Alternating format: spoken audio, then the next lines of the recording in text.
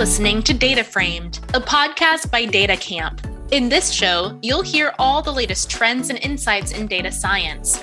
Whether you're just getting started in your data career or you're a data leader looking to scale data-driven decisions in your organization, join us for in-depth discussions with data and analytics leaders at the forefront of the data revolution. Let's dive right in. Welcome to Data Framed. This is Richie. Today's guest is Jean-François Puget, a distinguished engineer at NVIDIA. In this episode, we've got two topics to cover. That means we'll be talking about doing data science with the NVIDIA stack, meaning computing with GPUs. But we'll also get into the software that accompanies them. Jean-François' other claim to fame is that he's been in the top 10 of the Kaggle machine learning competition leaderboard for the last few years.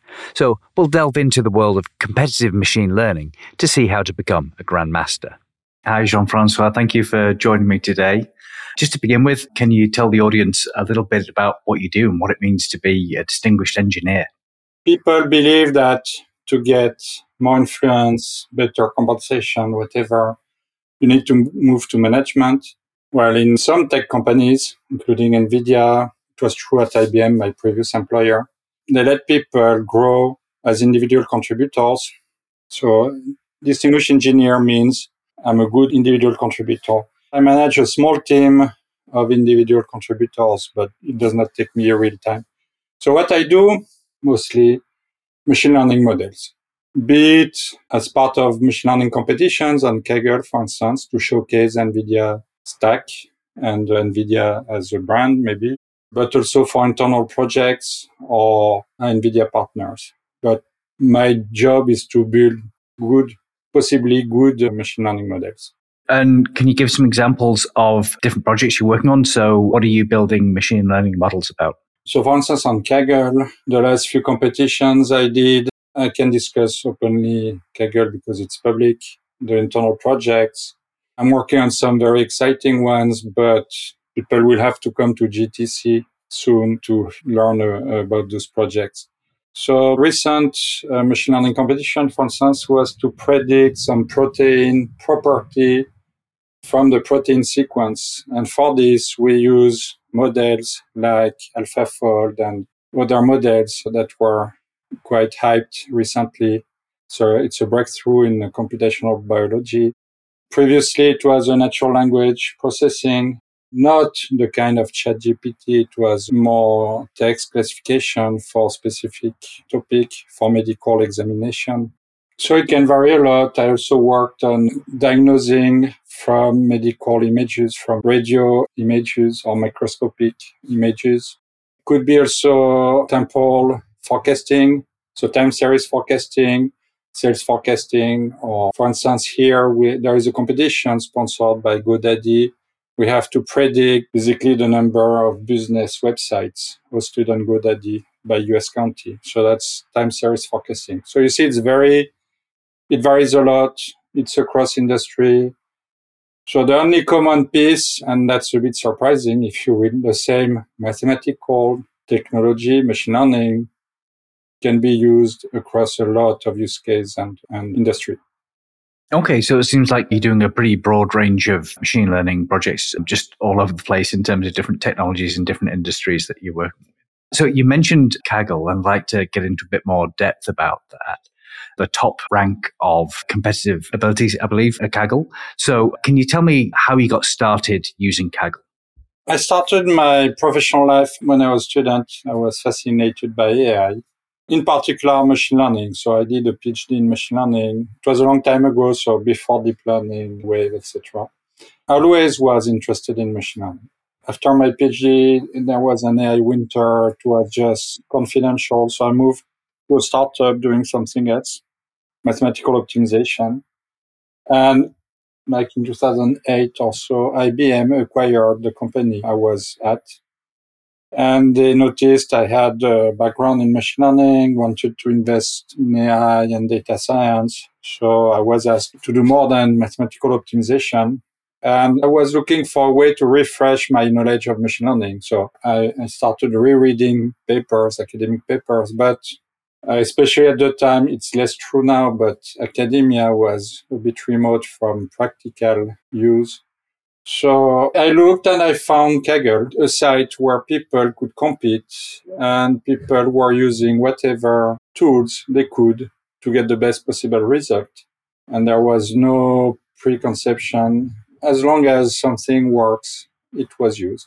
So I started reading Kaggle top solutions and using it for my job at IBM and by looking at what tools people were using. So I saw the emergence of Keras, for instance, of XGBoost, which is now very popular, but it started on Kaggle. I witnessed deep learning frenzy there. So it was useful for my job.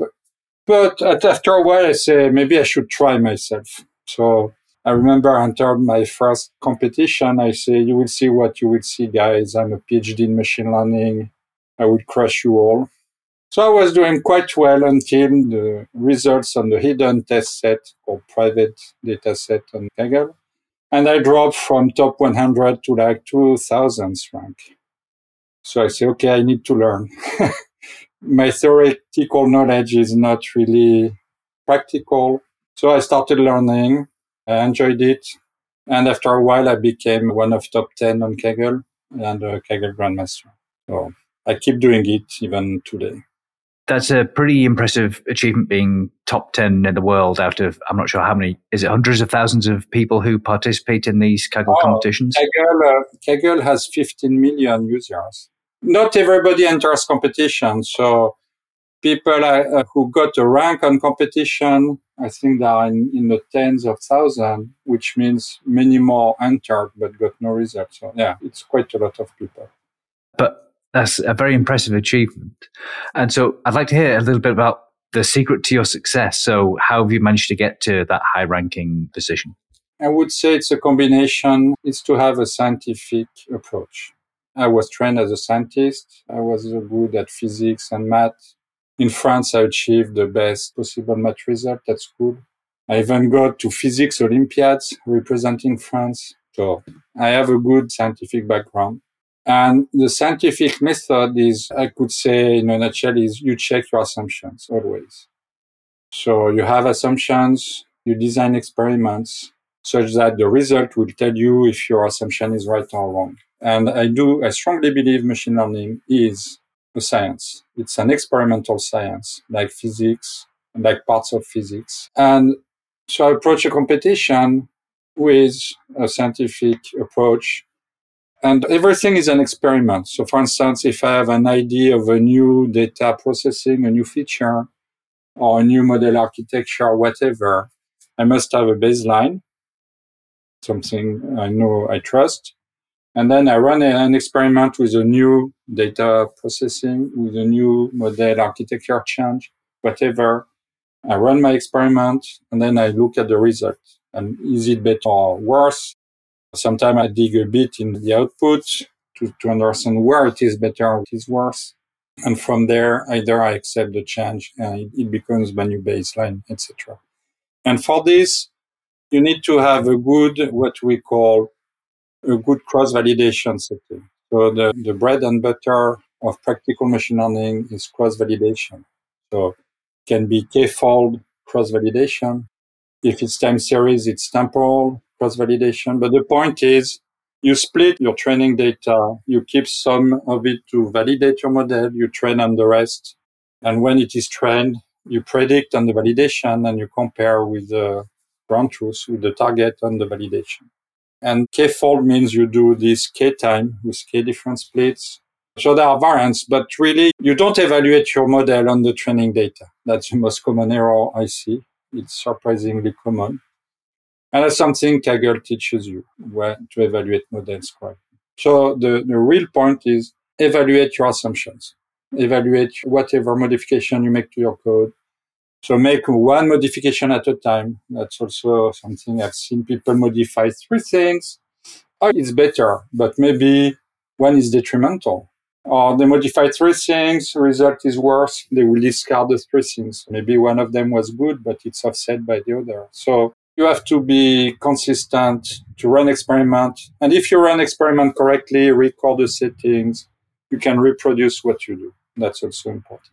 I really like this idea that you should treat machine learning as an experimental science. I think quite often you find that people, they learn about things like A/B testing in a statistics class, and then machine learning class is separate, and they don't apply those ideas that, well, actually I should be doing experiments when I'm machine learning. So I really like that idea. And you mentioned that things like cross-validation are really important. So there was a course I was recommending a lot, Andrew Ng course on Coursera, but it's outdated now. It's with MATLAB, but still he was teaching how to evaluate models. And I saw people just forget what he says because they were using a different kind of model, say a deep learning model. I said, you've taken this course? Yes. Why don't you use cross-validation? Oh, does it apply to deep learning? Yeah, it's a methodology. It does not depend on the type of model. That is interesting. Once you switch from just regular machine learning to deep learning, people forget all the stuff that they learned in the original machine learning models. Do you have any tips for how you go about winning at Kaggle? Like, what are the techniques or things that you use in order to get better predictions? So if you have a good cross-validation setting, so you can rely on what you do. And the next thing to avoid is overfitting. Even if you use cross-validation, if you use it a lot, same splits over and over again, you end up overfitting to it. So you need to be conservative. Make sure you don't select something just because it was lucky. So there is a tendency of people. Kaggle offers you public leaderboard, so it's a trend test split, fixed one across the competition. And people rely too much on this fixed trend test split. So they will overfit to the public test. So I almost never use a public test on Kaggle. Almost never. Or let's say I use it as an additional fold. If I use a 5-fold cross-validation on my training data, the public test is a 6-fold, but no more. And the second is to have no preconception, and so quickly create a baseline, a linear model, usually if it's tabular data, a simple CNN if it's a computer vision, just running a pre-trained transformer if it's NLP. Very quickly have a complete pipeline where you can submit and create a solution. And then you improve gradually and you have no preconception. Always wonder, well, in all I've said, oh, I have this parameter I fixed. Why not try to vary it? Why not? Don't be shy. I see people, they ask in the forum, do you think this could work? Don't ask, just try it and see what happens. You will learn something always. So it's really good performance is just from a solid use of a scientific method. Sometimes people have a great idea that nobody else has. It happens. It happened to me as well from time to time, but that's less and less frequent because the level of people is increasing, the knowledge. For instance, I did well in an NLP competition because I started using prompts. There were some papers coming with prompt engineering. There was an NLP competition at the same time, so I just did some prompt engineering before it came really known. So that was a good advantage. But I would say the key is to perform the right experiment. And what does it mean? It depends on the competition, and you get some. That's a knowledge, the training we get from Kaggle, I would say. So practice, don't be shy, test your hypothesis, and be conservative. That's really interesting, the idea that it's very difficult to predict which theory is going to give you the best result. So the only thing you can do is just try lots of things and see what does the data show, are the results actually any good or not? Because that seems very different to a lot of sciences. But I'd like to talk a bit about the Kaggle Grandmasters of NVIDIA. So this is your team of Kaggle competitors, I presume. So it's not just you, it's a group of several of you who are competing together. Yeah, we are called a KGMON. So our CEO found the acronym, and it sounds like Pokemon. So it's not by chance. So we are Kaggle Grandmaster of NVIDIA. We are 8 of us plus me, so 9. So it's not a big team. There are about 150, I believe, competition grandmasters. So there are not many companies. There are a few companies having a grandmaster team as well. So it depends on what you want to achieve. But I do believe in small teams of very good people. And they all do the same as me. It's like people having a PhD. So I will come back to this, but Kaggle Grandmasters, they know how to work effectively. Otherwise, they would not be Grandmasters. So having good work habits is key, which means they don't need much management. So I don't see myself really as a manager, coordinator maybe, but most of my job is individual contribution. And they all do the same as me, a mix of competitions and internal projects. I want to come back to PhDs. I believe the one thing people learn during a PhD is autonomy. Good PhD does not need to be told what to do every day. And they know how to complete a complex project till the end. And Kaggle competition are the same. They are complex projects, time box, usually 3 months. And to do well, you need to complete your project on time. So that's also something that is good about Kaggle Grandmasters. They work fast and they meet deadlines. So I think a lot of people listening are going to be thinking, that sounds like a cushy job, being able to just participate in Kaggle competitions while I'm at work. And they're going to want to know, how do I get this for myself? So can you talk about how you persuaded management to let you do this as your career? When I started Kaggling at IBM, maybe I was spending on average 1 or 2 hours of work every day on it, which is already good. But most of my Kaggle time was evenings, weekends, holidays. It was a hobby, a passion. So it's like people going to casino for gambling. I believe it's the same. It's a legal drug, except you don't lose money here. And to become a grandmaster, you need to spend a lot of time. It's fierce competition. A lot of people, they became grandmaster because they are students, PhDs in machine learning, usually. And once they are grandmaster, they get a job and they stop Kaggling because they don't have enough time later. And when I was hired at NVIDIA, I remember I was 7th on Kaggle. So I became good at Kaggle before it became my work. So I would say just invest time. If you have the skills and the motivation, become a grandmaster, and then you will find jobs like mine at NVIDIA or at a few other companies. So obviously I answered the NVIDIA job ad with Kaggle Grandmaster as prereq, but I see on LinkedIn, for instance, or we see from time to time companies asking for Kaggle Grandmasters. And what does NVIDIA get out of you being a grandmaster? Like, what's the benefit to the rest of the company? In a competition, someone shared a notebook that accelerated a pandas and pipeline using Polar and this and that.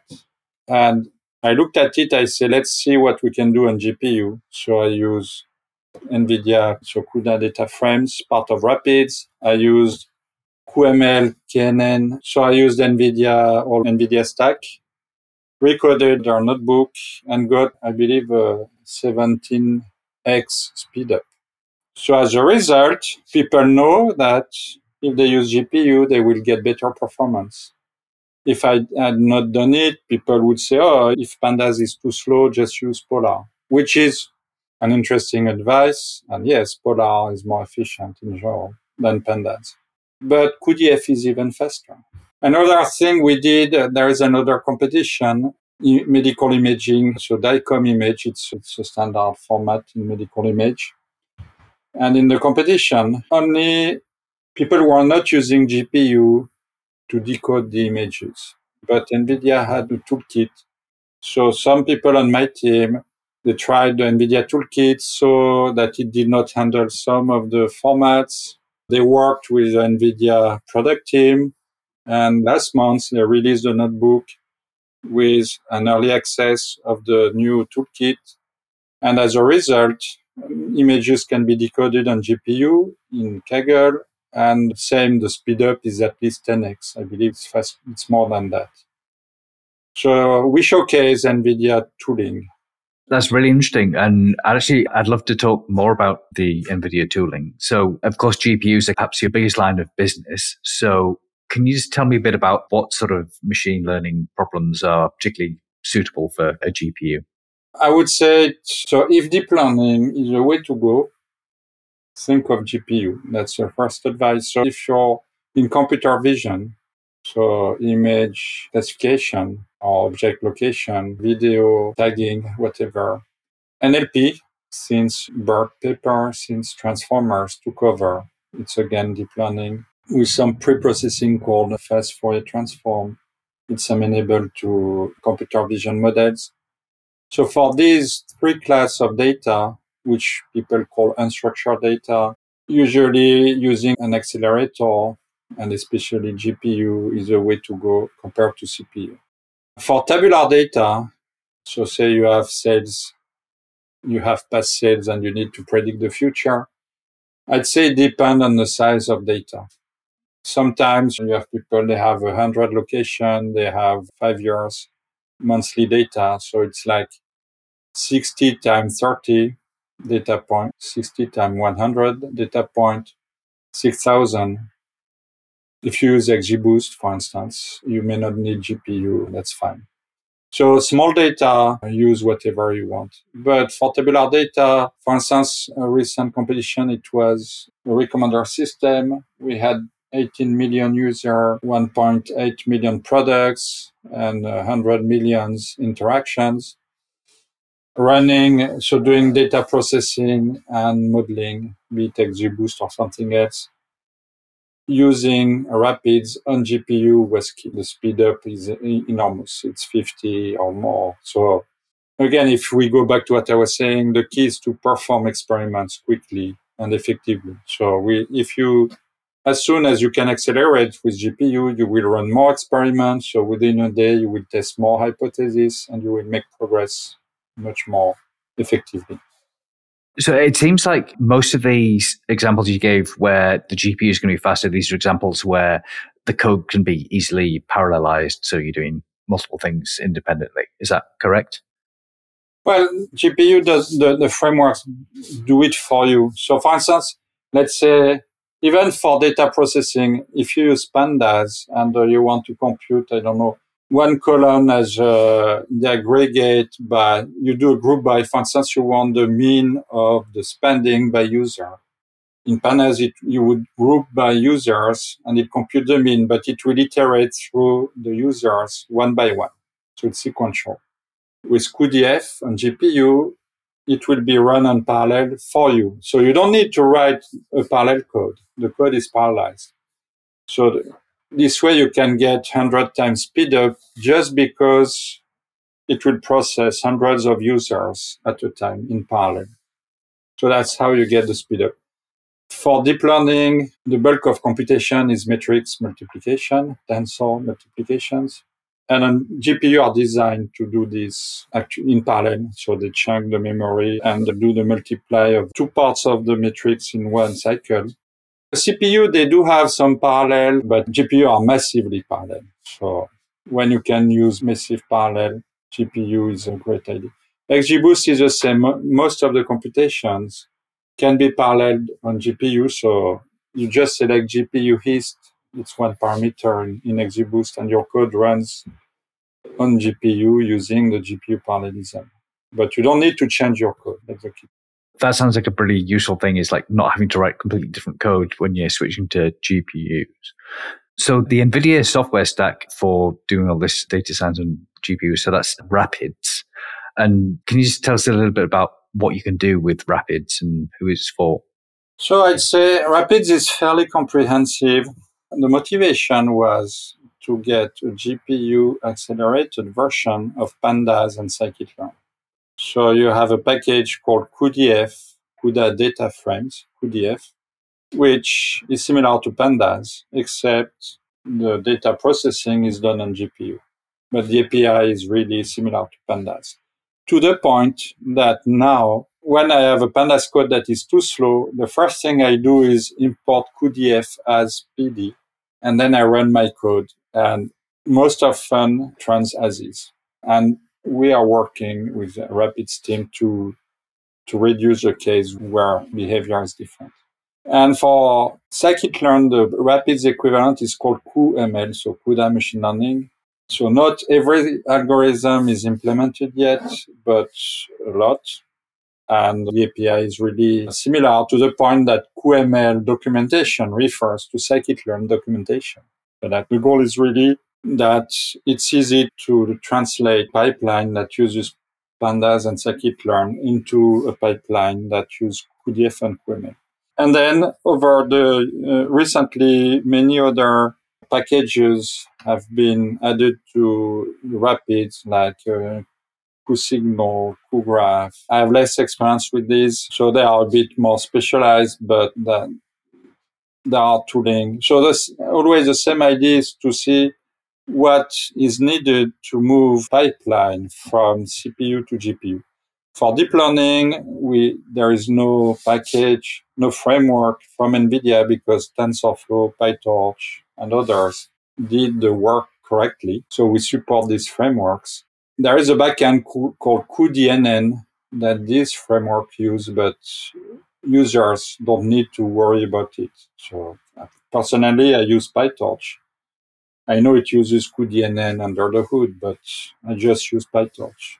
So for that reason, given the deep learning framework were already on GPU, Rapids itself is not dealing with deep learning. But we know, and it's part of the feedback we gave, the Kaggle Grandmasters, that often it is useful to combine deep learning with other machine learning models. So work has been done, and recently QDF team has released a way to share memory between QDF and PyTorch. So you can prepare your data with QDF, and when it's ready, it's used by PyTorch without memory copy. And it's all on GPU, so the full pipeline is on GPU. All right. So it seems like QDF is perhaps the most interesting part of Rapids for data scientists and machine learning scientists. So it's a high-performance pandas alternative, but there are about a dozen of these different high-performance pandas alternatives around. So how does QDF compare to things like Vex and Modin and Koalas and all the others? Well, some of these are distributed. So they get speed up by distributing computation. Because for people who listen to us, especially data scientists, some may not know yet, they soon learn it as soon as you use Python, that Python is monothread because of something called global interlock GIL. So Python is monothread, which means that if you want to use parallelism in Python, either you call, say, a C or C+ library that does it for you, like CUDA, or you implement multiprocessing, or you distribute across machines. So there are some distributed data frames, and you could have mentioned Spark as well. Our preferred way at NVIDIA is called Dask. So Dask is a distributed computing system, a bit similar to Spark, but it's more Python friendly, I would say. And there is a Dask QDF for those who want to distribute. And one reason to distribute is when your data is too big to fit in one machine memory. And GPU memory is increasing, but it's limited still. So Dask QDF is a way to distribute data processing across multi-GPU. And then when it comes to benchmarking, as I said, each time I tried QDF, it was faster than anything else because really GPU are so powerful, so massively parallel that it's really hard to compete.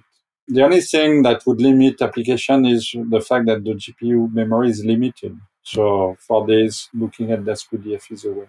But that's, I would say, if you can fit in the GPU memory, in the memory of your GPUs using Dask QDF, it's hard to beat. So it seems like QDF is a pretty high performance thing and maybe worth checking out if your pandas code is running too slow. But I want to circle back now to talking about your Kaggle competitions and how it relates to more standard machine learning work in a business context.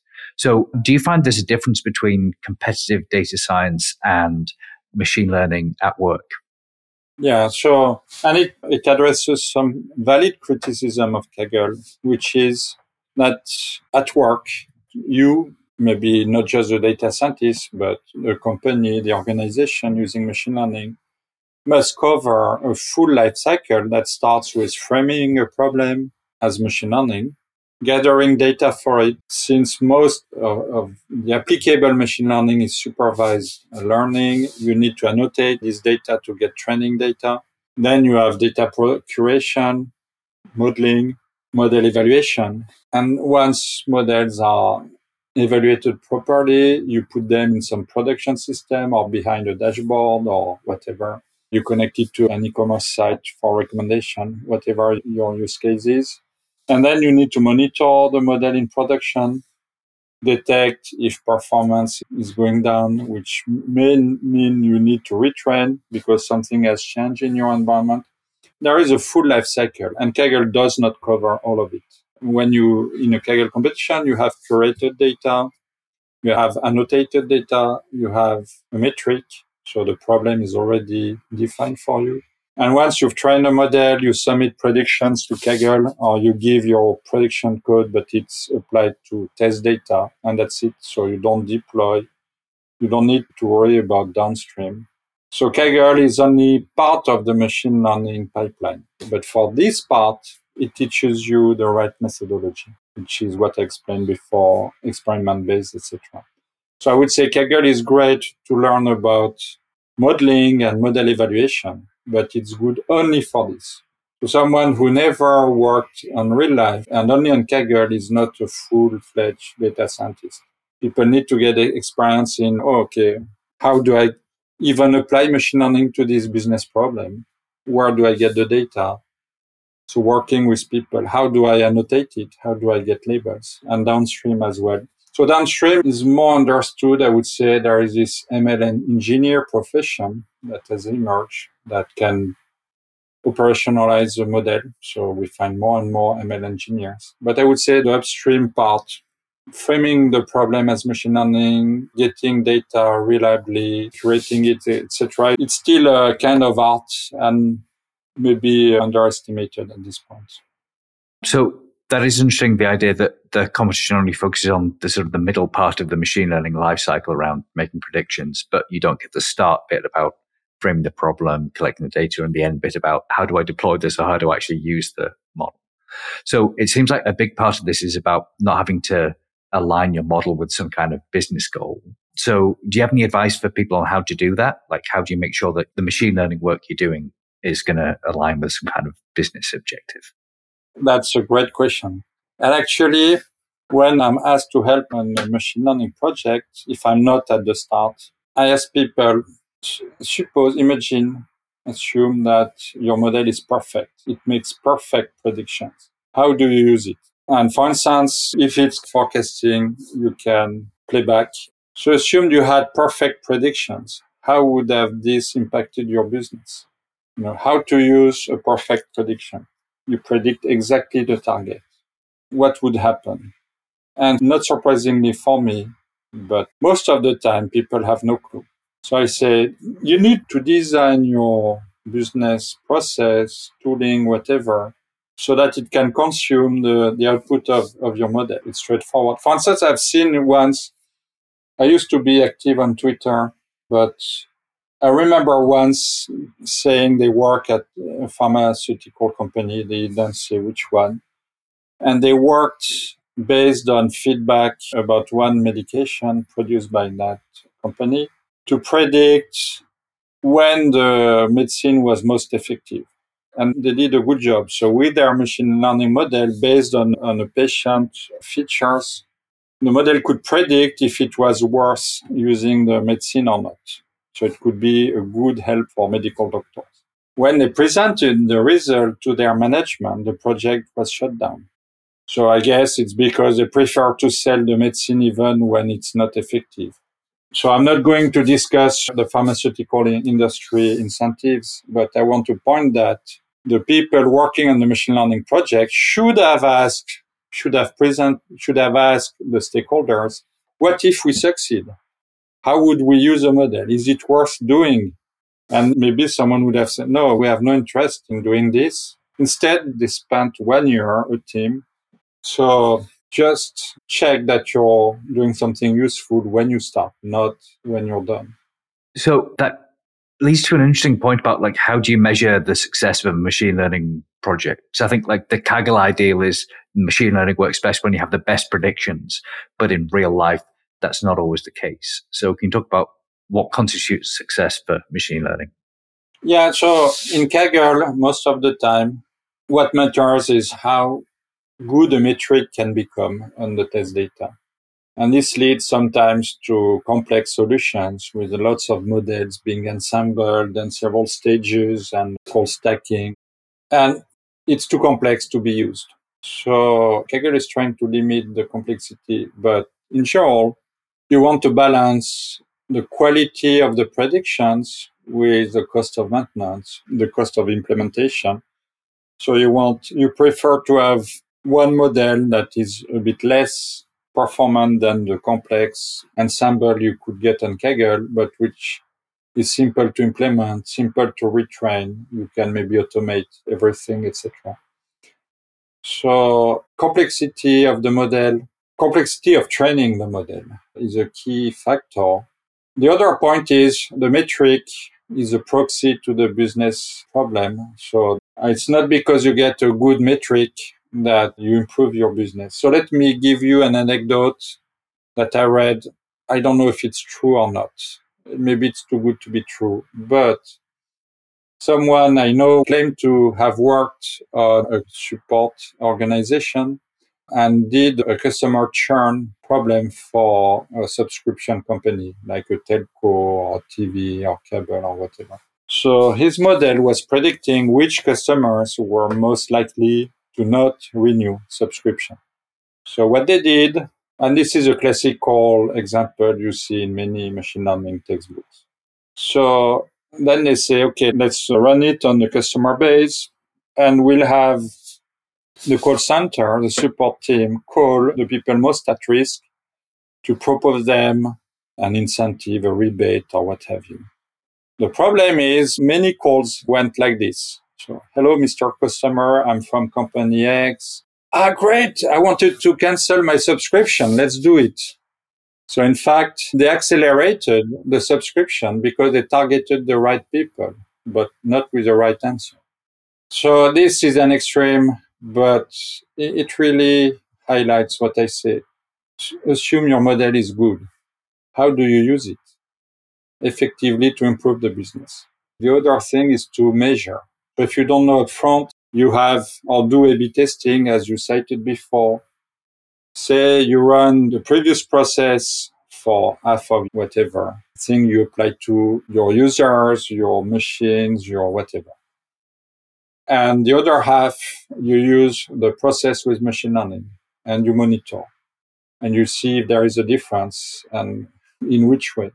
Hopefully, the part with machine learning works better, so you will use it more, but always keep a small fraction without machine learning so that you can detect if the point the machine learning system no longer works well.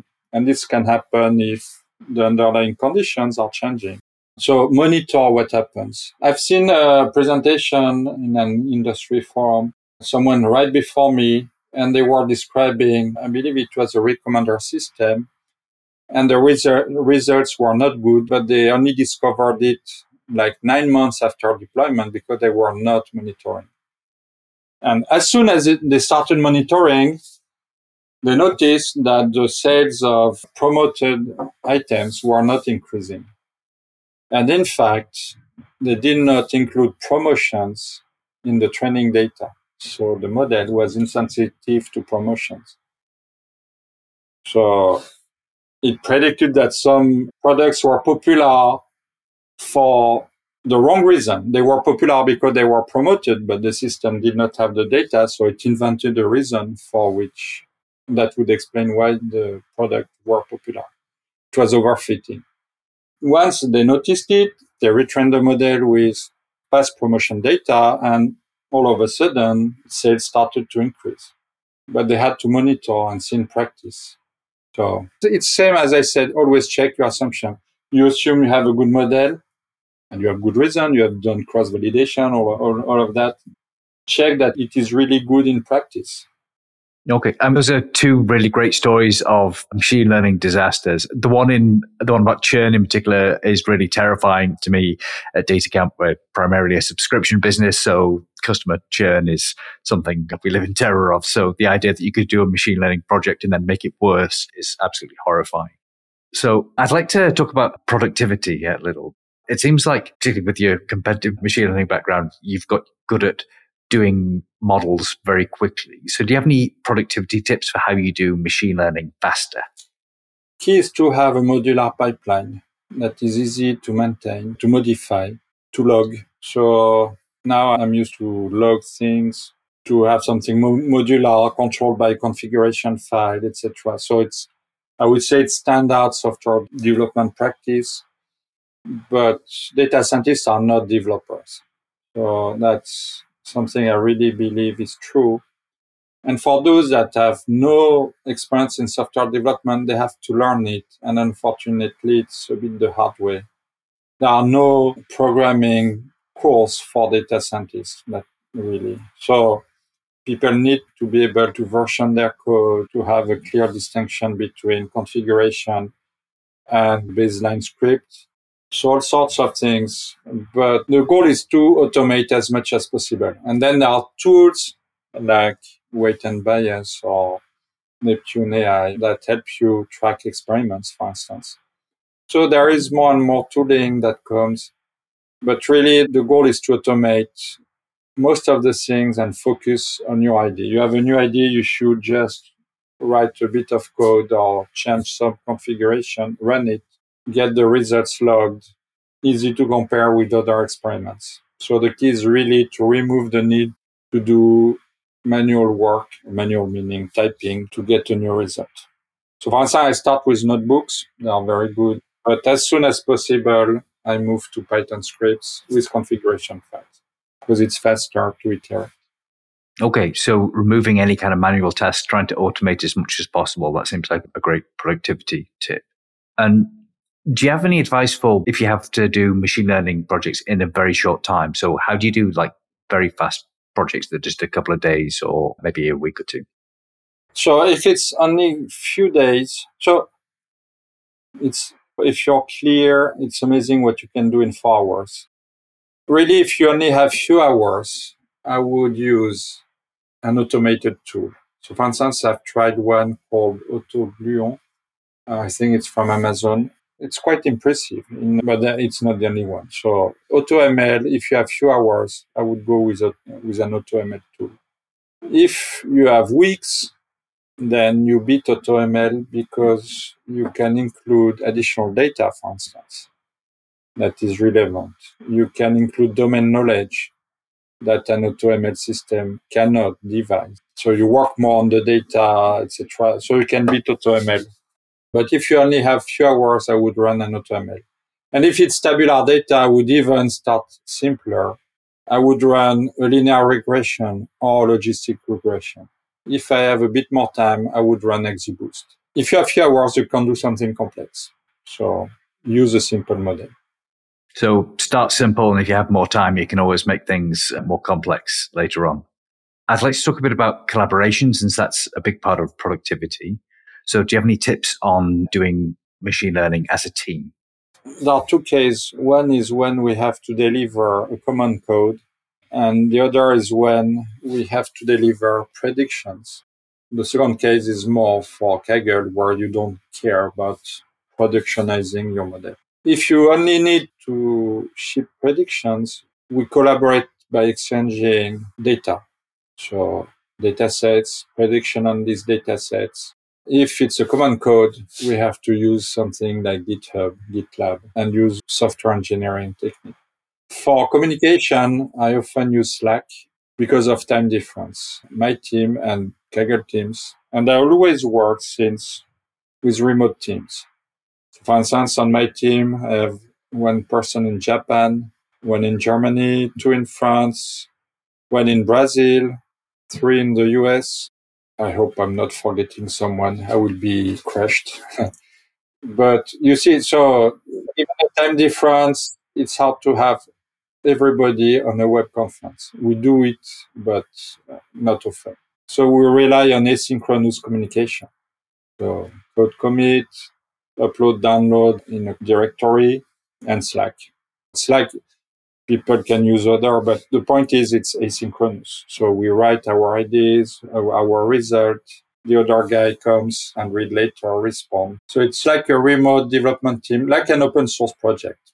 It's quite different from some dev organization where everybody is in the same office. Have been used before the pandemic. So after the pandemic, more people are working remotely, but that's what I've been doing. And that may be why I did not need to relocate to Silicon Valley, being able to work remotely. Yeah, it does seem that communication is just a huge part of productivity, and having this idea of asynchronous communication where things are written down is incredibly important, particularly when you're in a remote team in different time zones. All right, before we wrap up, I'd like to talk about conferences. So we've got a bit of a clash since both DataCamp and NVIDIA have data science conferences going on with a partial overlap in dates. So the DataCamp conference is called Radar. That's on the 22nd and 23rd of March. And NVIDIA has a rival GTC conference with a few dates overlap. So can you tell us a little bit about what's going on at GTC? Yeah, so GTC is a semi-annual. It runs once in spring, once in fall. That's the NVIDIA conference, so we have keynotes by our CEO. He usually announces new products, services. Then you have tons of sessions by industry, by use case, more or less technical, ranging from research to very applied. And we do have a couple of sessions from us, from KGMan. So if you're using GPUs, attending GTC. So to avoid the clash with concurrent sessions are always available in replay. Well, first GTC, the main conference is free and you can register, watch when you're ready. So for instance, being in France, I can't watch everything live. I just use replays for what I'm interested in. But it's really how to get the latest news. And it's not just on data science. As people know, NVIDIA is great for gaming and other use of GPU. So whatever your interests, if you use GPU, that's the conference to attend. That actually seems like a good sort of practical diplomatic approach. If you're stuck between trying to decide which conference to go to, since they're both virtual, you can register for both and then watch whichever sessions appeal to you on the recordings later on. So just to finish, what are you most excited about in data science and machine learning? The meta excitation is it's evolving so fast. You have to learn all the time. So I like it. I don't know what will be hot next year. I don't know what is doable. So there is a frenzy about generative AI, etc. So I'm less into that. Not sure why. So what excites me, it's a progress. I spoke a lot about rapids, but this year I used it more than before, and the speed up are incredible. So that's one thing. The other is the ability. When I started, there was a clear divide between statisticians, classical quote, unquote, machine learning, deep learning.